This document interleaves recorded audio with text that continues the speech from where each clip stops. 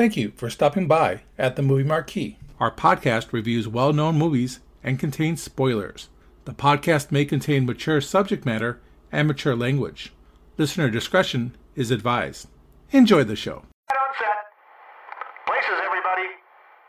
And action.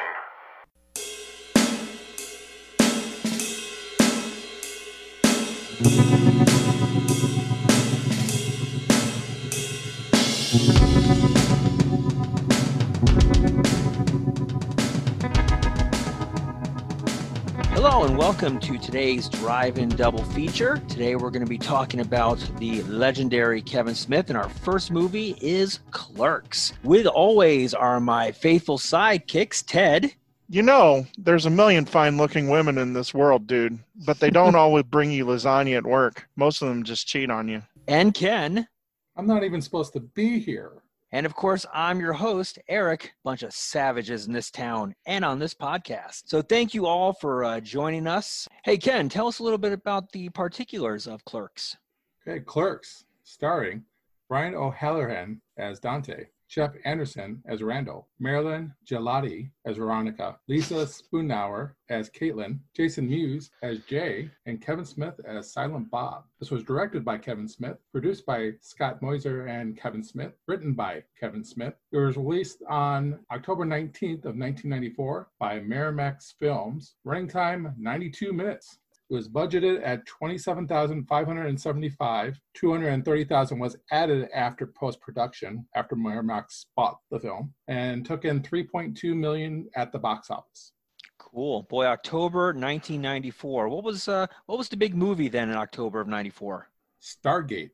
Oh yeah, Stargate. That's a great flick. I mean, there's a lot of great stuff on TV at the time. I know 94, let's see, I was just out of high school. This is before all the big, Netflix and Prime and all the internet stuff. You had cable, but at this point in my life, network TV ruled. Great shows. Frasier, Friends, obviously you're binge watching that right now. Seinfeld, yep. Roseanne, Murphy Brown. Some of the iconic 90s comedies aired during this time. Mad About You, Full House. TGIF. TGIF, that is right. And Must See Thursday. Yeah, NBC ruled at this time. So this movie obviously came out in October of 94. It had a low budget, made a little bit of money. What did the critics think of it, Ken? Clerks received an 88% on their tomato meter, which is certified fresh. The audience score was 89%. Richard Corliss of Time magazine said, the film looked no more expensive than it was. Some of the acting by local non-professionals is particularly amateurish. The story is a series of anecdotes about hockey, shopping, and loving the one you're with, but it's worth loitering around in the shop. That is a horrible review. That is a bad seriously. Review. That's the one you chose? It actually was a positive review based on Rotten. Wow. Hey, it's a $27,000 movie. It looks like crap. It looks like shit. It's black and white. He said it was worth hanging around to watch the movie, guys. Come on. I know. It's just kind of funny how he worded it. I'm like, hey. Roger Ebert of the Sun-Times said, Clerks is so utterly authentic that its heroes have never heard of their generation. He gave it 3 out of 4. Nice. Hal Hinson of the Washington Post said, amateurly-ish acted, clumsily edited, and slapped together out of what looks like surveillance camera footage. Well, that's because it was supposed to look that way. The thing bumps along That's not awesome. so much on talent as on audacity. So is this another positive review? That's Yeah, that's kind of like a kick in the mouth. That was my backhanded negative review. compliment. You guys got to understand, not every review was 100%. And then No, but if it's a positive review, you usually don't say, hey, it looks like crap. Looks like surveillance video. But it was supposed to look like surveillance video. That's great. And the funny thing is, they turned out the surveillance video in the movie. Yeah, right? I know. With the extended cut. So John Hartle of Film.com said, at 24, Smith also knows something about casting. Using a mixture of stage actors and novices, he found the right ensemble tone to make Clerks seem spontaneous as it needs to be. There's a positive review. Exactly. Well, the first one I gave was positive, Richard Corliss. I guess. It's kind of like saying, hey, I'm glad your dog died, but he led a good life. Right. Well, Roger Ebert said nice things. He gave it 3 out of 4. Roger Ebert loved the movie, Yeah, Roger Ebert was always Yeah. a Kevin Smith fan. obviously. Now, Ted, you've got the hard job right now, giving us the plot. The plot of Clerks. Clerks tells the story of a day in the life of Dante Hicks, a lovable underachiever who in his post-high school life has found himself stuck in a rut. Dante works as a clerk at the Quick Stop grocery store. The day in question begins with Dante being awoke to the news that his co-worker, who was supposed to open the store, can't, and he has to go in and open. Dante continually laments the loss of his day off, but agrees to go open the store. Dante's morning consists of interactions with a variety of different customers, but Dante is saved by an angry mob of customers by his girlfriend, Veronica. Veronica is a college student who recently transferred schools to be closer to Dante, with the hopes of getting the directionless Dante on a path in life. Veronica and Dante get into an argument over how many sexual partners they've each had. After Veronica leaves to go to school, we are introduced to Jay and Silent Bob.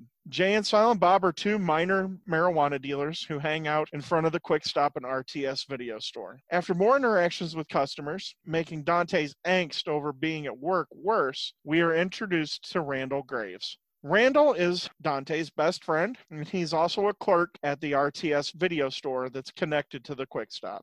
Randall, like Dante, is an underachiever that has no sense of direction in his life. He is different from Dante, though, in that he is honest with himself and others to a fault about his station in life and is happy living his life as a clerk. Randall takes a certain amount of joy in tormenting the various customers of both the Quick Stop and the video store.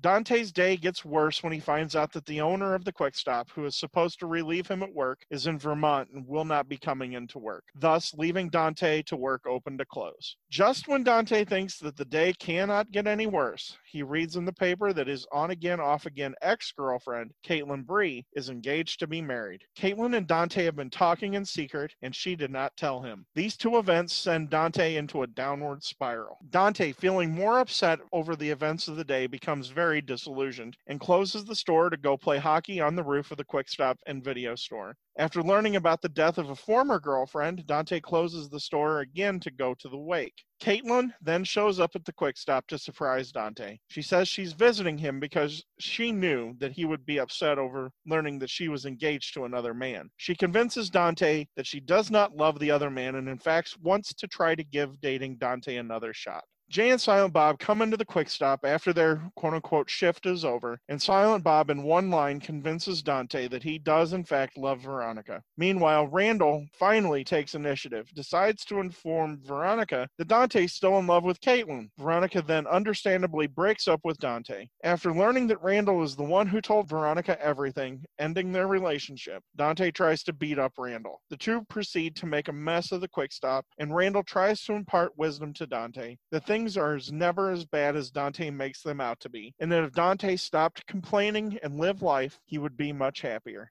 Dante realizes this, and the two make up, and it's finally closing time, ending the day.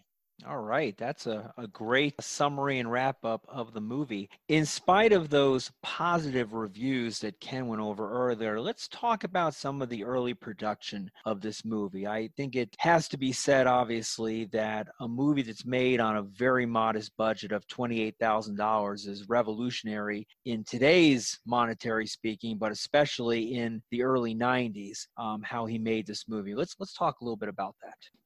Kevin Smith worked at the convenience store that this film was filmed at. He had to use store at night, preferably, I believe, after 11 up to 5 o'clock in the morning. And they worked 3 weeks straight on this. Little to no sleep for the actors because they had regular jobs. Yeah, that's why the shutters had to be closed in the story, because they needed to shoot at night. And they couldn't afford to have the big lights outside to illuminate the inside of the store from the outside like it was daytime. In fact, originally the story was supposed to be about what happens overnight in a convenience store. All the crazy people that would come in on an overnight shift was his first draft. Interesting. I think the draft you went with probably shows a lot of the crazy people that come in just during the day by themselves. Yeah, it really captures that aspect as only he can. The other thing about the production that they kept it on a tight budget was he chose people, of course, that were his friends, but he also chose people who were local community theater stars, essentially, like Brian O'Halloran and what's her name? Jaludi. Not that easy, is it? No. I can't think of her first name. I'm with you, man. I'm drawing a blank too. I got to go to the. Talking about Marilyn Jaludi. I would agree, Ken. I mean, using these characters, using these people that are not famous, they're locals, obviously on his budget gives it just that great local feel. And these are all friends of his. I mean, it's like just making a movie with a bunch of buddies and having a great time. And one thing he did with his friends was he wanted to write this for specific people that were his friends. And he actually had them audition for those parts, and they really didn't work out. They couldn't play themselves. It's interesting that Kevin Smith was actually going to be Randall originally in the film. That's why he wrote all the funny quotes for Randall. But Jeff Anderson was wonderful in the audition. He was up for a different part, but he was supposed to play Jay. He was supposed to play Jay, and he was so charismatic, he decided to cast him instead as Randall. The random people in the scenes are like crew members that would come in and just do a small acting bit. The producer, Scott Mosier, he plays Willem Snowball. And he also plays the customer who climbs on to play hockey when they're playing hockey on top of the quick stop. It's also good to know that they had to go very light budget, and at this time of frame in the 90s, it was less costly to film in black and white. That's why we're seeing in black, white, and not in color, is because of the cost. Yeah, it's also easier to edit in black and white than it is in color as well, too.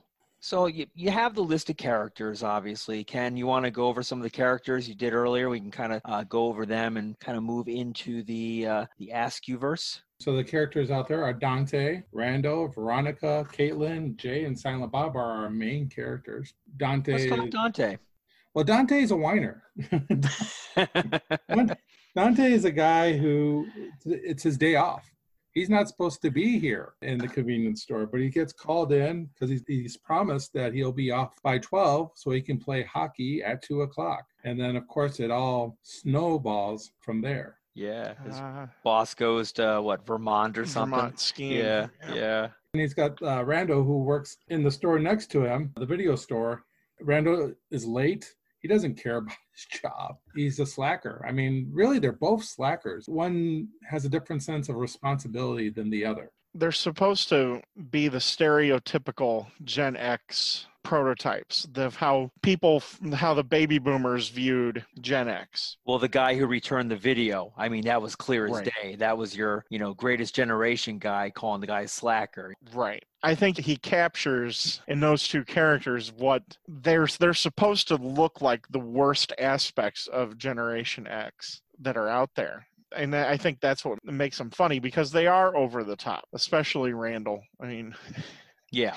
Randall is what, if you've ever worked in a situation like that, Randall is who you want to be, the person that you think about being, but you know that you can never really do it.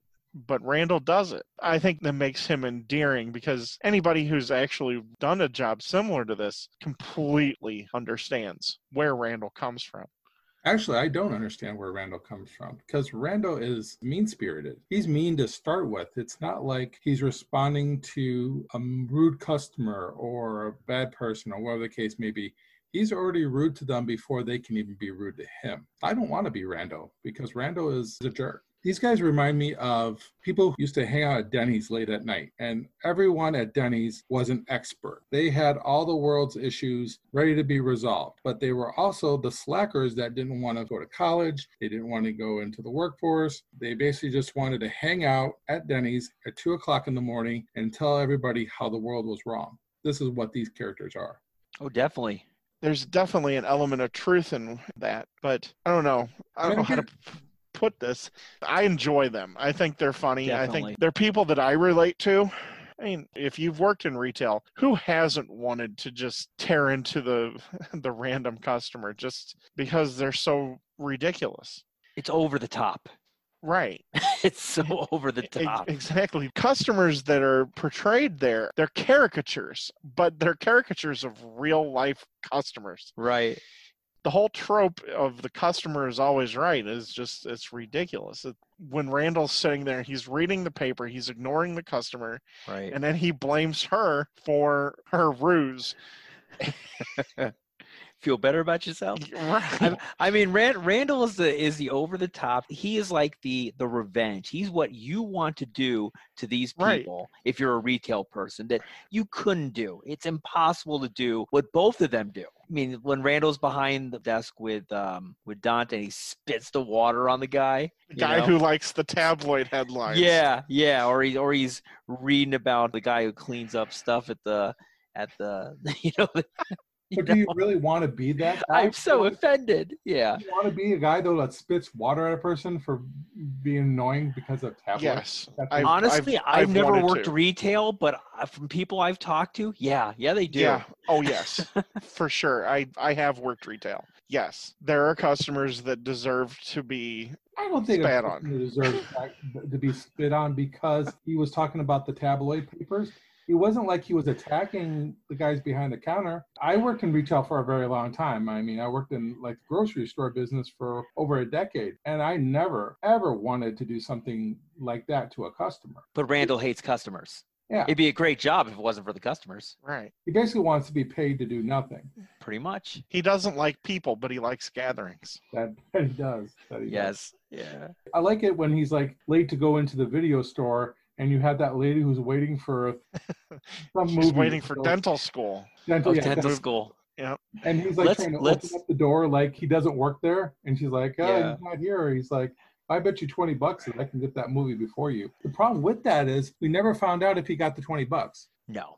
I somehow doubt it. It's pretty funny. Let's talk about our favorite scene in the movie. You got to have one scene that you watch that you just laugh your ass off every time you see this scene. I know what mine is, and I'll bet you will probably overlap with one of you guys. So my scene, obviously, is going to be when he's ordering the videos on the phone. When the mom walks up and wants that little Happy Scrappy Hero Pup. Happy Scrappy Hero Pup. The behind the scenes footage of that is I remember reading that when they did the Q&A. Jeff Anderson's like, my mom's gonna see this, and he's like, I can't say these things, and Kevin's like, don't worry about it. And then like a minute before he gives them, he writes down all of these titles, and then he goes like a minute before he gives me the list back, and Kevin, he has another 4 titles. So he's just going through this list, and it's hysterical. I mean, that's your NC-17 rating right there. Oh, yeah, for sure.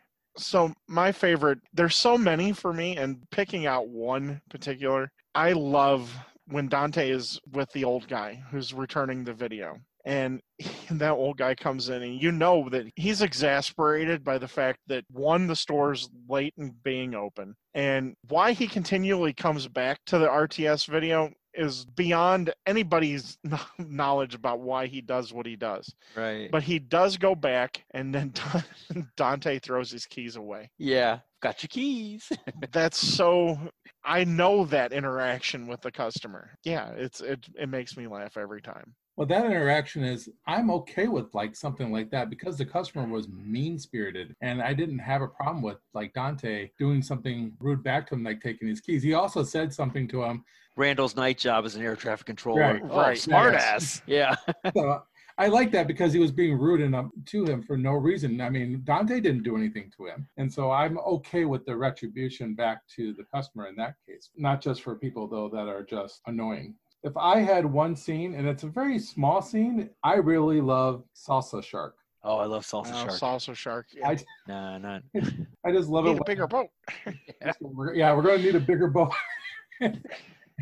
And he's got that little tortilla chip in there, and he's circling it around, and I'm just really enjoying that part a lot. It's small, but for me, that's just the highlight of the film for me. And I know there's so many other great parts, Ken. Why did you choose that one? For me, it's different from everything else that's in the movie. We can't talk about favorite scenes either without talking about the Death Star and how the independent contractor died on the second Death Star because it wasn't finished being built.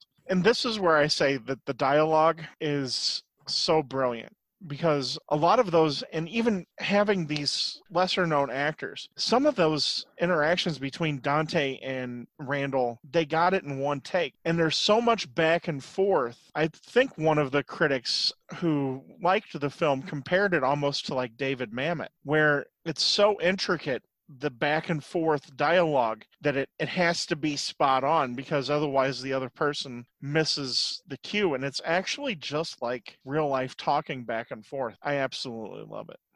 I think the dialogue is real life talk, but I don't think the delivery is real life talk. I feel like, unfortunately, they're reading off of a script. It feels like a dialogue read. Everybody come in and read for this part. It feels like they're reading a part. And I think this is more for the first half of the movie, especially. Maybe it's because of the limitations. Maybe it's because they are not film actors. They are theater actors, which theater acting has a different type of style, pronunciation. And then on top of that, Kevin Smith does not want you to stray away from the dialogue.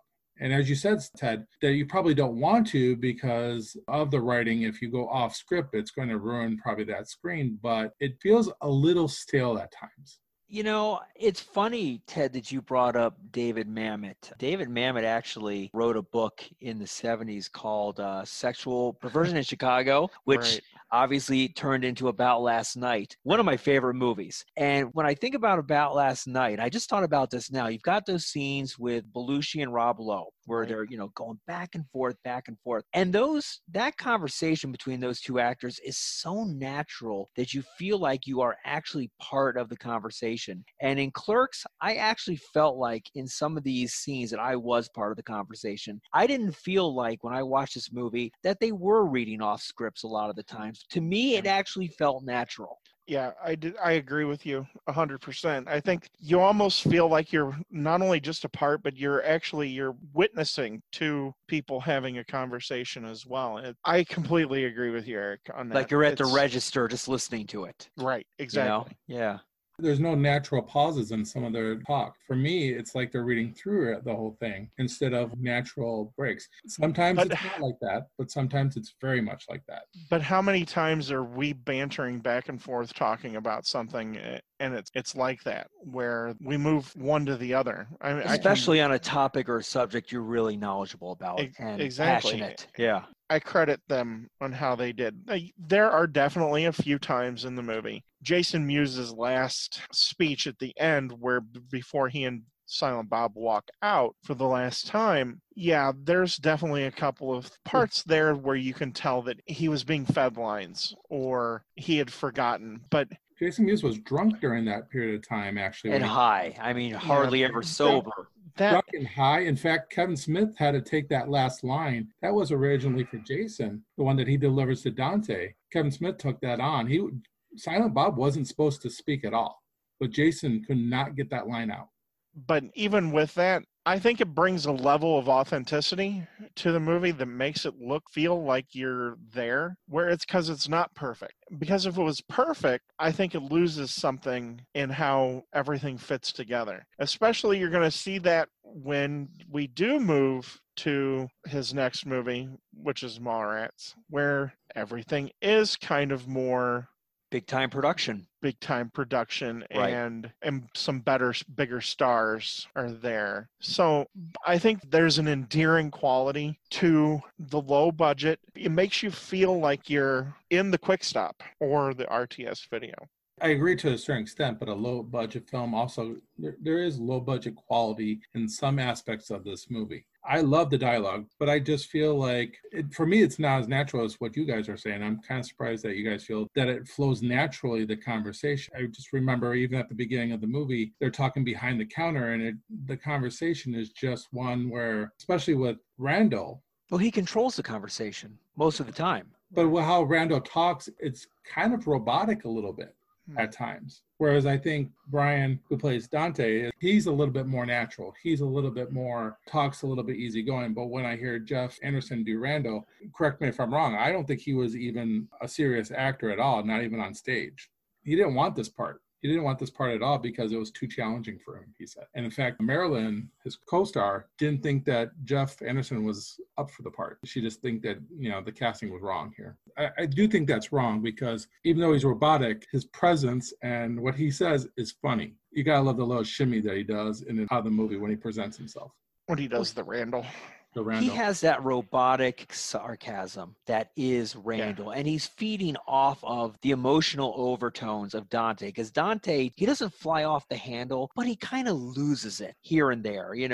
I'm not supposed to be here. I'm at the hockey game and all this stuff. And he just has these kind of, I don't want to say whiny fits, but they are kind of whiny fits where nothing phases Randall. Right. Nothing phases him. And I think that upsets Dante a little bit because he's like, why doesn't this phase you? It does phase Randall because Randall takes it out on his customer. In other words, Dante complains, Randall takes it out on people. I just think that's Randall's natural life. I think that's who he is. And one of the reasons that I connect with Randall is because, and this is kind of funny because I get a lot of my sense of humor and sarcasm. I got it partially from some of the movies that I watched, and I realized rewatching this over the time how much of my sarcasm comes from what Randall does. You talked about the mom and daughter scene, and she looks at him and she goes, she loves it, and he goes, obviously. Yeah. I do that constantly. It's directly from this movie. I can't help it. Randall is part of my brain. He's just always there, and I like Randall. Doesn't your characters have to have a redeeming quality? Does Randall have a redeeming quality besides ripping on customers? He's the voice of reason. When Dante finally loses everything, it's Randall who brings him back at the end. Randall made him lose everything. Randall was a very big contributor to him losing everything.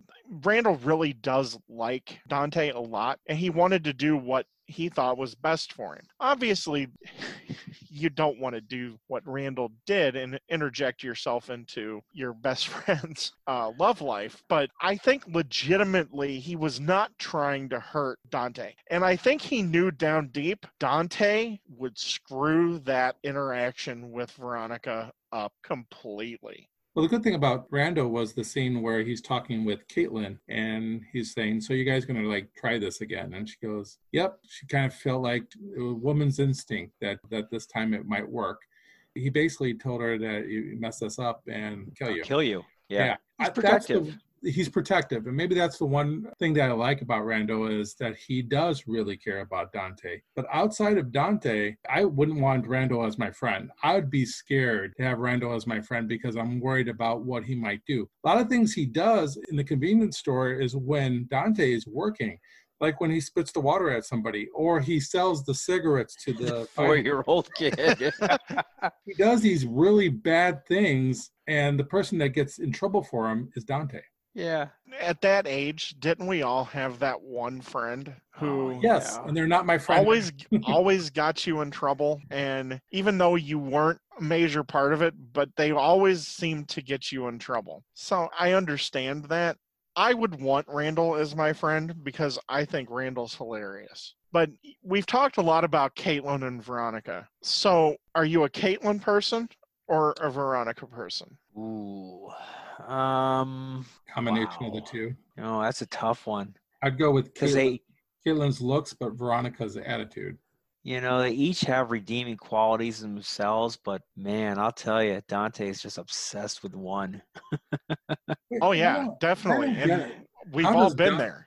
How does Dante have the 12? I just don't get the way that Dante is, how he has been with 12 women up to this point, especially if he dated Caitlin for 5 years? Was it 5 years?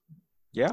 He's only 22 years old, and he dated Caitlin for 5 years, but he's been with 12 girls. And she cheated on him 5 times, 8 times. 8 times. No, 8.5. 8.5. That's right. And she inadvertently drove man to a deviant lifestyle. Right. Well, that was because she thought she was sleeping with somebody else, but it ended up being Dante. So that's the half. That's right. Right. And the two guys moved to Vermont or something, Utah. No, they moved to Idaho. To raise sheep. Yeah. But the funny thing about Caitlin is we only hear bad things about Caitlin, but when we're introduced to Caitlin, she seems like a sweetheart. She seems like somebody that's willing to give Dante a real chance here. She doesn't come off being this, I don't know. But she broke his heart. Yeah, I don't know. We've all been there. We've all had Oh, yeah. the person Obviously, that you're hung up on. Oh, yeah. And you just can't, for whatever reason, they are mean to you or whatever. You just can't get them out of your system. And that's totally Caitlin. Who Caitlin is for Dante. Veronica truly loves him. Let's be honest. Exactly. She moved schools. Right. To come and try to get him out of his rut. She actually cares for him. And obviously, Silent Bob's line at the end says it all. Exactly. Yeah, and sums it up. She actually has real feelings for him. And it's interesting to watch Dante. He comes off as such a underachiever, slacker, and basically ne'er-do-well. But he has this psychological logic for everything that he does about his manifestations about why he needs to break up with Veronica to go with Caitlin. He's an obsessive is what he is. He completely overthinks and obsesses about everything. Goes to his story where his mom told him that instead of lifting the lid on his potty, he just pooped his pants. When faced with a decision, he doesn't know how to react. And I think that's what Randall was trying to do when he told Veronica about Dante and Caitlin. But we all had that one person, too, that you wanted so bad, but you could never really trust them. That's Caitlin in a nutshell. And everyone else sees it, but you. Exactly. Yep. Oh, yeah. And because we've had that too, where all your friends then say after you've broken up with somebody, oh, thank you for breaking up with them. They were horrible to you. At least Randall has the guts to tell Dante, dude, she is horrid to you. But it doesn't change Dante. But at least Randall has the guts to say what other people are thinking. Well, he does say it, but at the same time, though, he kind of butts out, which is kind of funny because at the end of the movie, he basically tells Veronica what's going on, but he's saying his piece, but not to the extent of you shouldn't go after her at all. He's kind of throwing it here and there, but not strongly. But I'm just saying with Caitlin, when we actually see her and how she presents herself, we don't see that person that we've been hearing about this whole time. In fact, we feel bad for her because, well, then she ends up going in the back bathroom and ends up with that guy who's dead and has sex with him, and she's catatonic at the end of the film.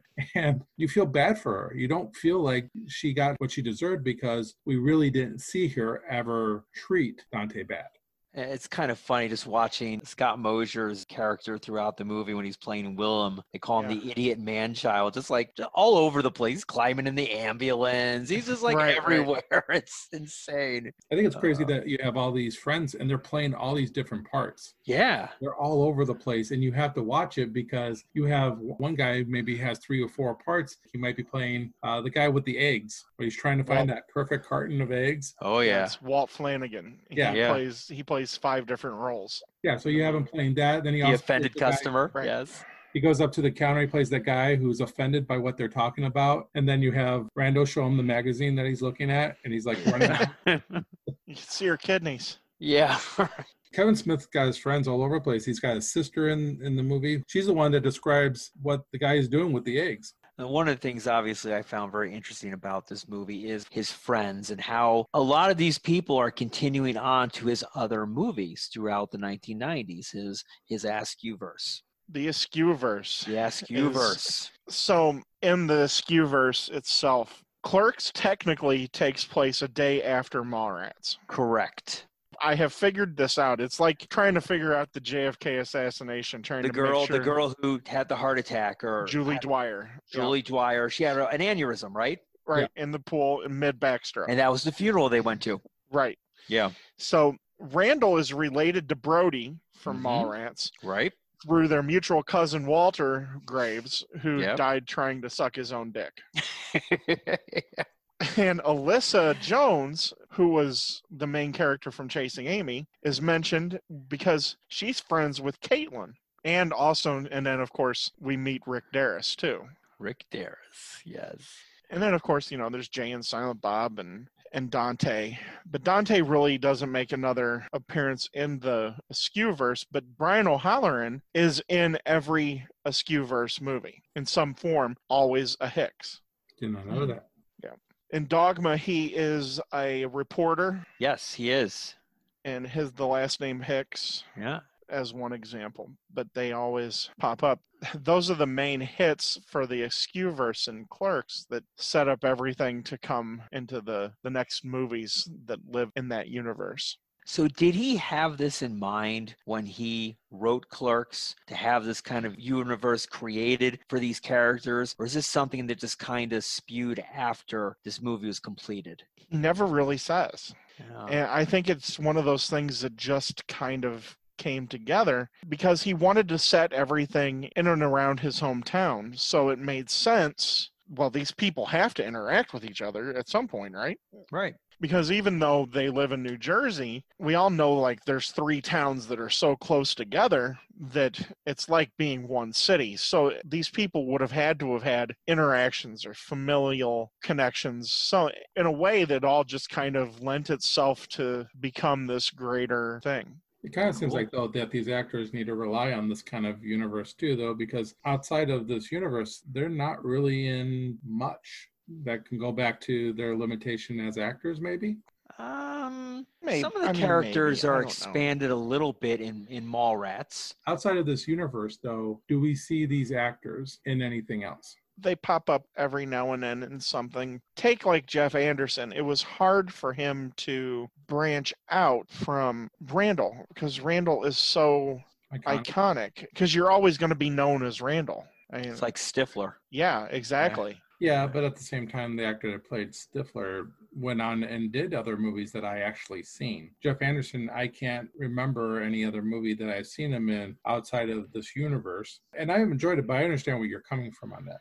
Interesting note, Jeff Anderson, who played Randall, and Lise Spoonauer, who played Caitlin, they got married after this. If you watch the film, when he's talking to the Caitlin character and she walks away, he checks out her behind.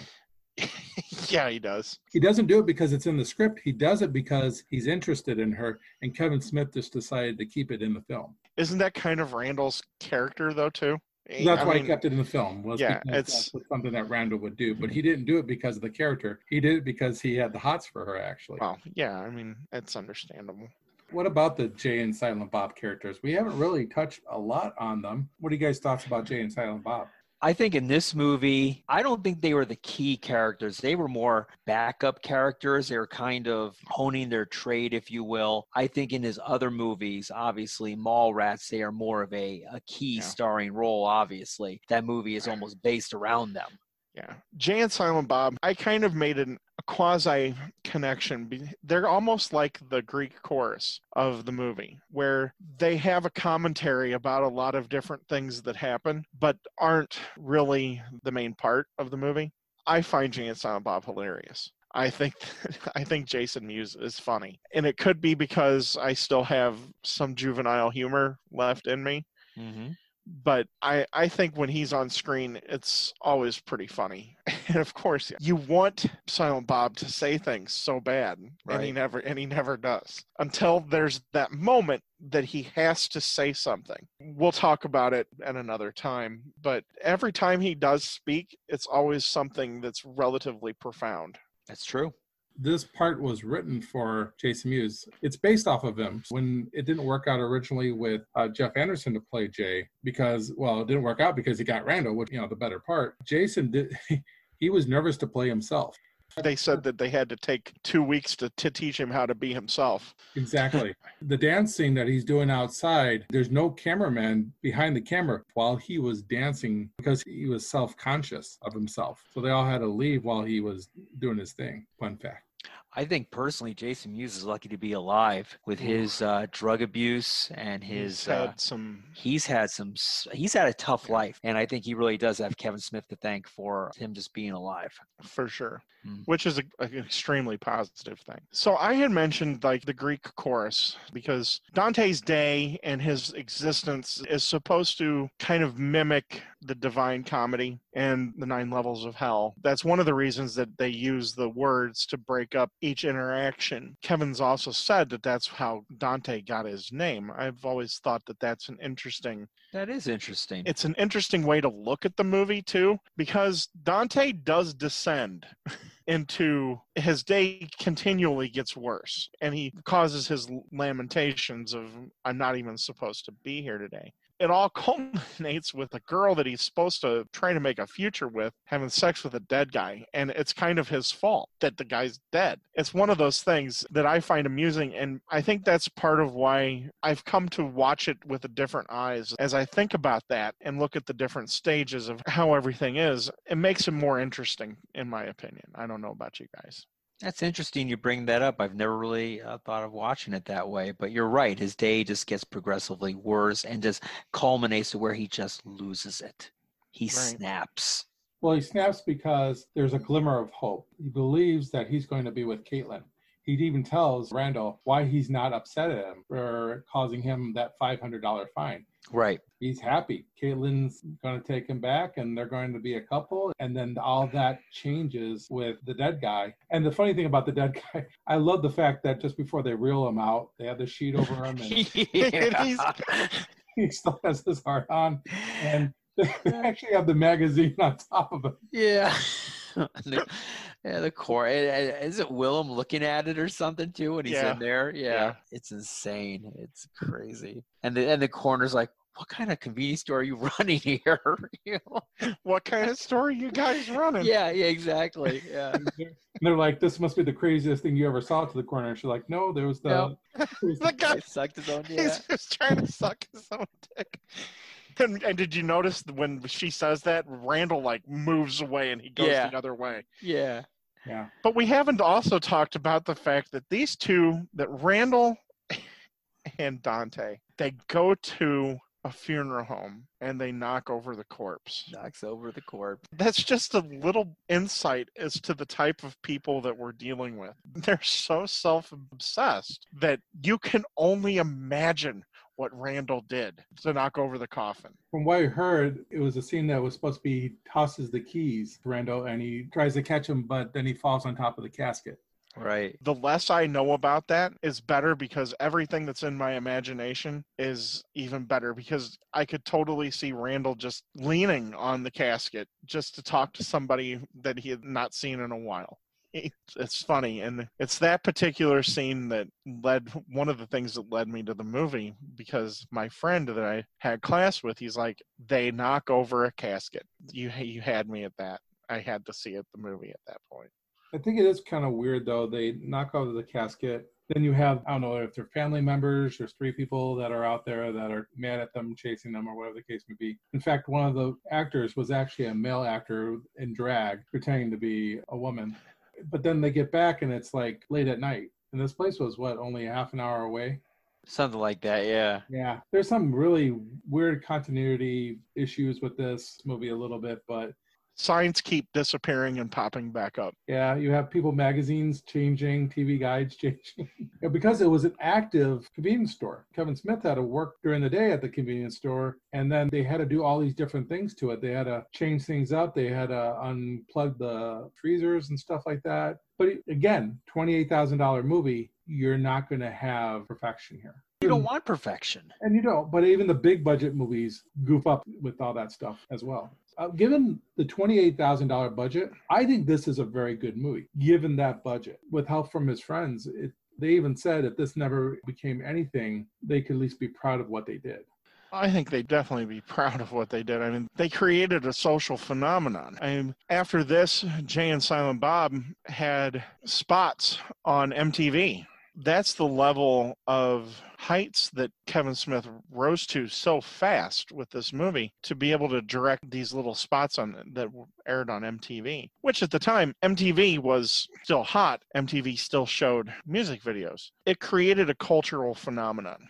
Well, how about his little scene flying car on The Tonight Show? Yeah, this movie, it just morphed into a phenomenon. I think that's pretty impressive for a movie that never made it to more than 50 screens at its height. A movie nowadays debuts on over 1,000 screens, and it was never on more than 50 at a time. Well, I think that's also amazing. because they didn't have faith in this movie. Weinstein did not like this movie when he first saw it. He walked out 15 minutes in because the first scene is about smoking, and was a big time smoker. He got up and left, and he passed originally on this movie. And we haven't talked about that first scene, which is very interesting. The guy comes in, buys some coffee, and then he's like, "Can I drink this here?" And he's like, "Sure." And another guy comes in, he tries to buy some cigarettes, and then he tries to talk him out of the cigarettes. The Chuli's gun rub. Yeah, try this gum instead. And then, everything works fine. And then Dante's like, "Hey, can you not do that?" And he's like, "Sure." And then the next guy comes in and he starts doing it. They're now against Dante. He gets them all riled up against Dante, calls them basically Nazi, for Throws cigarettes at him. yeah, they're throwing cigarettes at him and relating the cigarette industry to the Nazis. It is until Veronica comes in with the fire extinguisher. and ends it. They find Who's out leading this mob? Harvey didn't like that scene and walked out after that scene.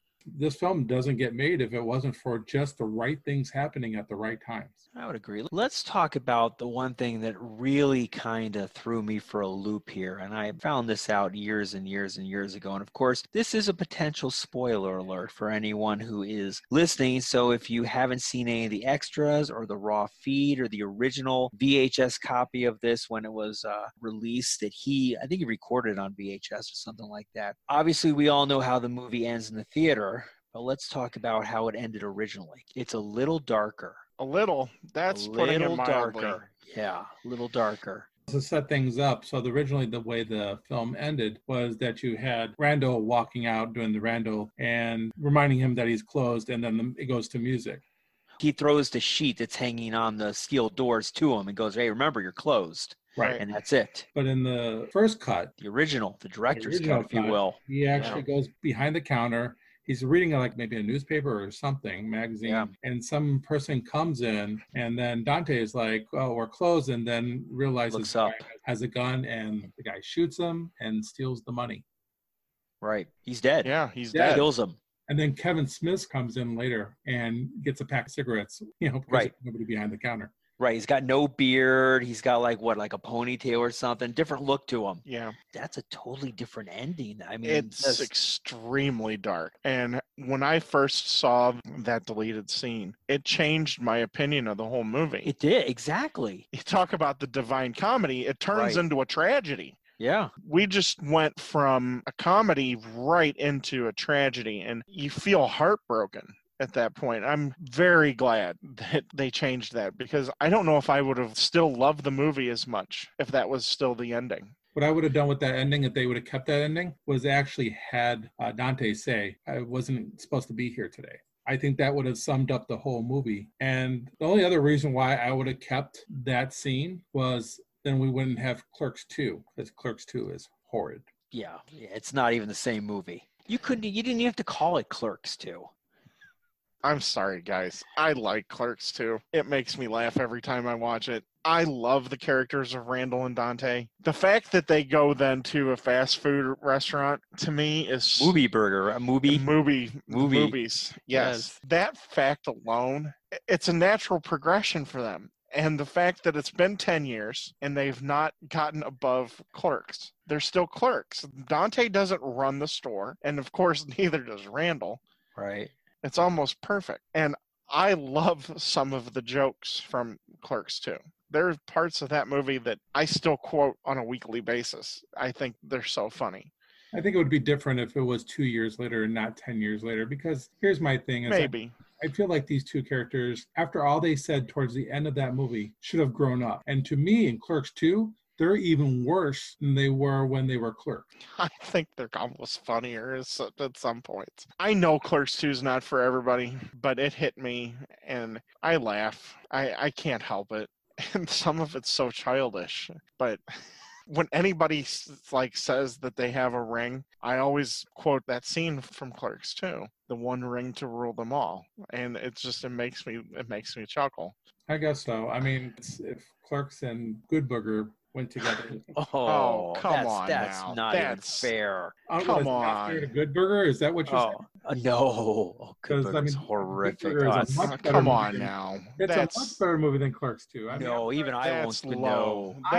know. I'm not buying Dante and Randall 10 years later in Clerks 2 with the same attitude, and Well, Dante is still Really? They're still the same. I mean, what Yeah. part of the end of Clerks made you think that they were going to progress any further as because people? they're talking about how they want to change things. He's not going to go into work the next day because he's going to check up on Caitlin and see how she's doing and patch things up with Veronica. So it looks like he's trying to do the right thing. And then in Clerks 2, he's again having a problem. He's got this, this girl that they've been together and I believe he impregnates. He basically doesn't know what to do. And I'm sorry, it's just for No, me, she's 10 not years pregnant. later. Ken, look at it this way.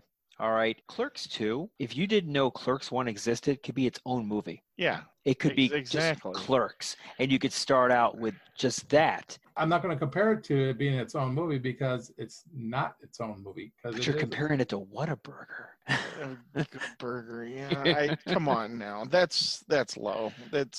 Clerks 2 has its issues, but yeah. There's a reason It's- why he hasn't been able to make Clerks 3. Clerks 2 was bad. Clerks 3 is going to get made. Clerks 3, where are they going to be next? Where are they going to be working? I don't know. I'll see it. I'll be right there waiting for it.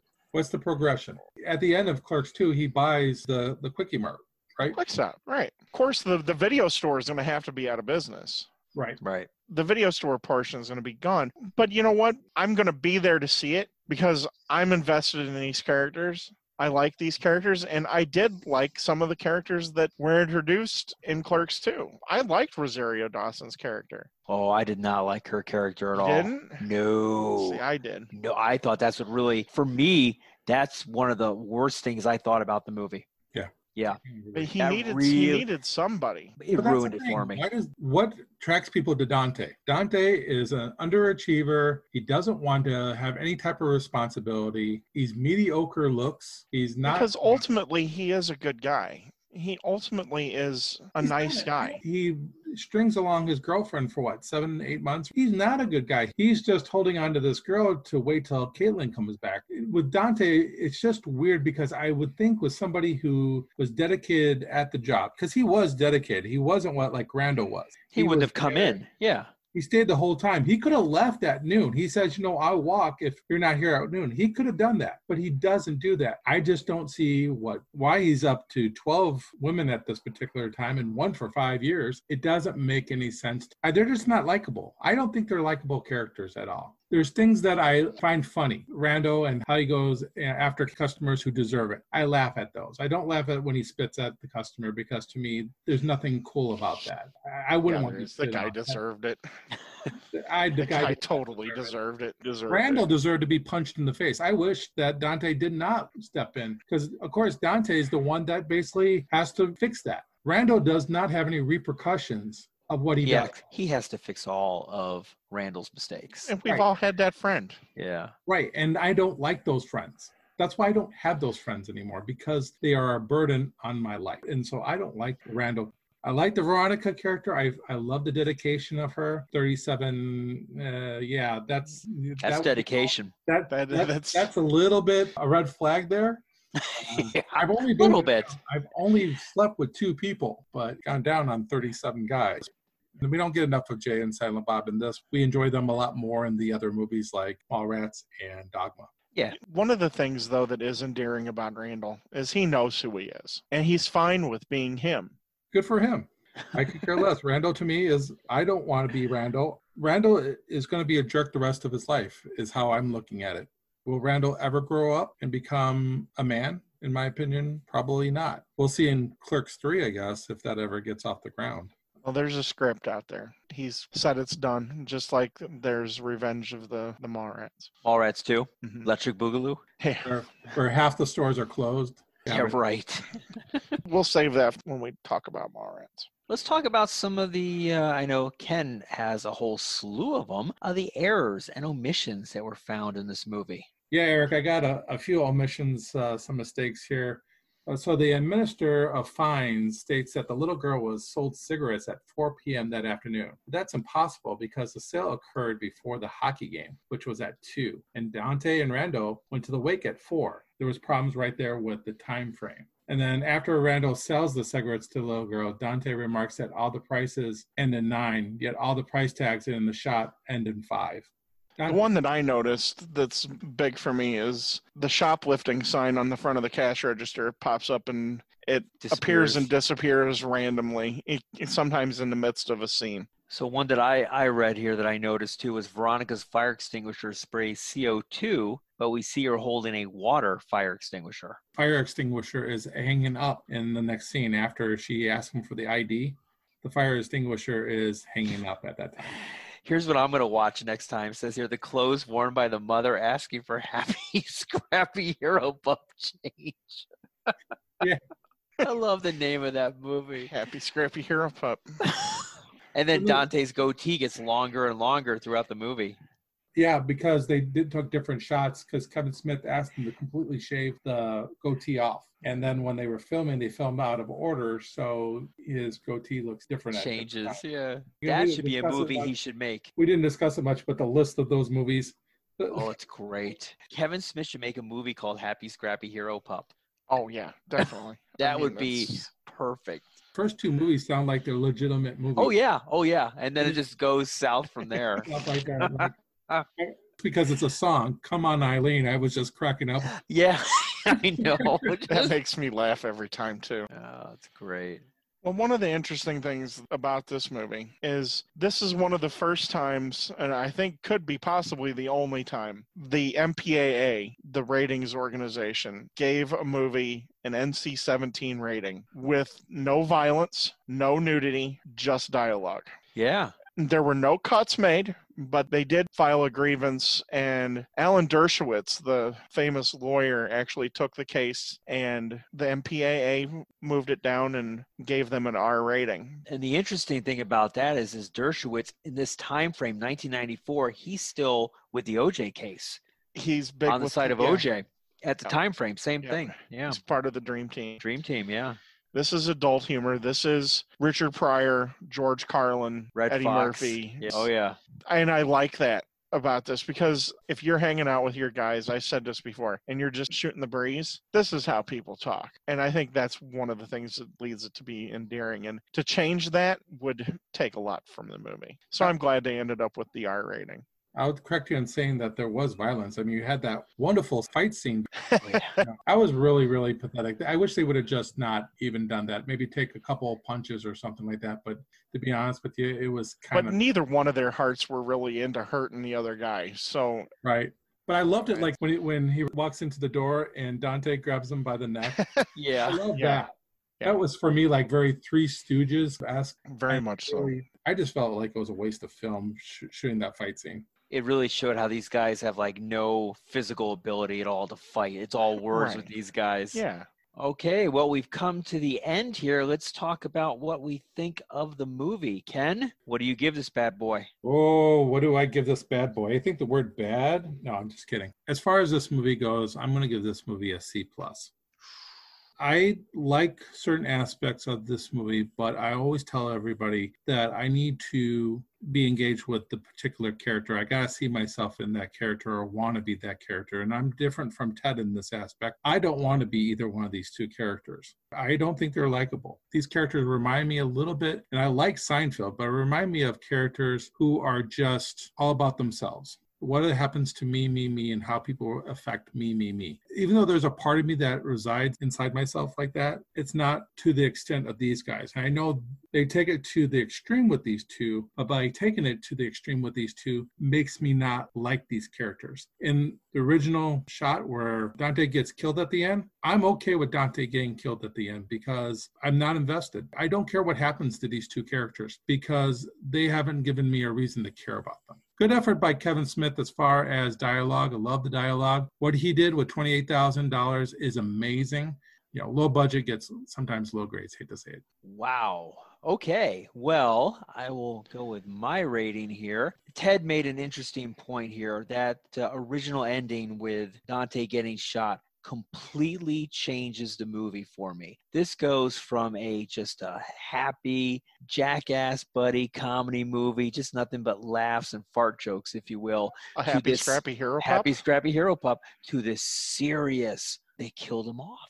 I'm like, it just completely changes the movie for me. I was engulfed in the character. So when Dante was killed, it changed my whole perception of the movie. I really took it hard. Like Ted said, it's like, whoa, it just changed everything in this movie for you. I did feel emotionally attached to these characters. Clerks for me is my third favorite Kevin Smith movie. My first being Mallrats, followed closely by Dogma, and then comes in the Clerks. That being said, being number 3, I give this movie an A. So that tells you how much I love Mallrats and Dogma. I don't give it an A plus because there are a few scenes in there where you're kind of like, okay. It doesn't have that complete perfect flow of a great movie, but I still think based on the amount of money he spent, the characters he used, the people he used, his friends, people with very little acting experience, I felt the movie flowed beautifully. I give it an A.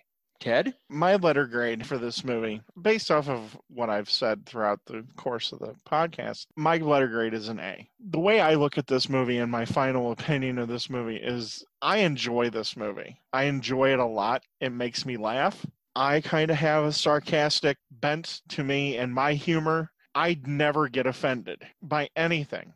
This is right up my alley. The whole movie is right up my alley. I love a lot of things about this movie. And it has to be an A for me because the things that I don't necessarily care for, which are so small, there's no way they can outweigh the amount of fun that I have with the movie. And we didn't even talk about Olaf and the Berserker. That just a random character that's stuck in there, but it's funny. It's a funny anecdote. I do like the characters. They're not supposed to be likable, but there is an endearing quality. This is our generation, guys. We all know people that are very similar to these people. We know people who are bits of these characters. How were we in this age? I mean, we're in our early 20s, right?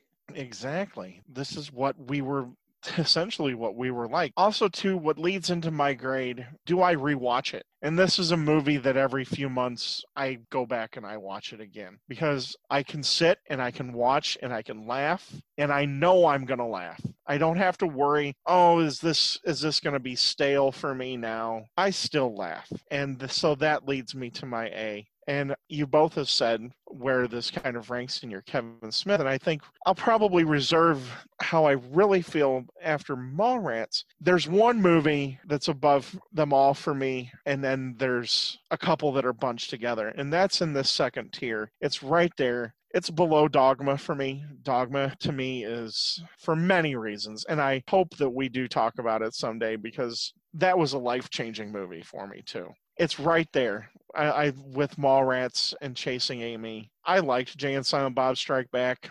And of course, I'm a sucker and I liked Clerks too. So if it's Kevin Smith, I'm on board. And so that leads me to my A. All right. Well, there you have it. Thank you, everyone, for joining us today on this podcast. And stay tuned for our number 2 movie in our drive-in double feature. Number 2. Yeah.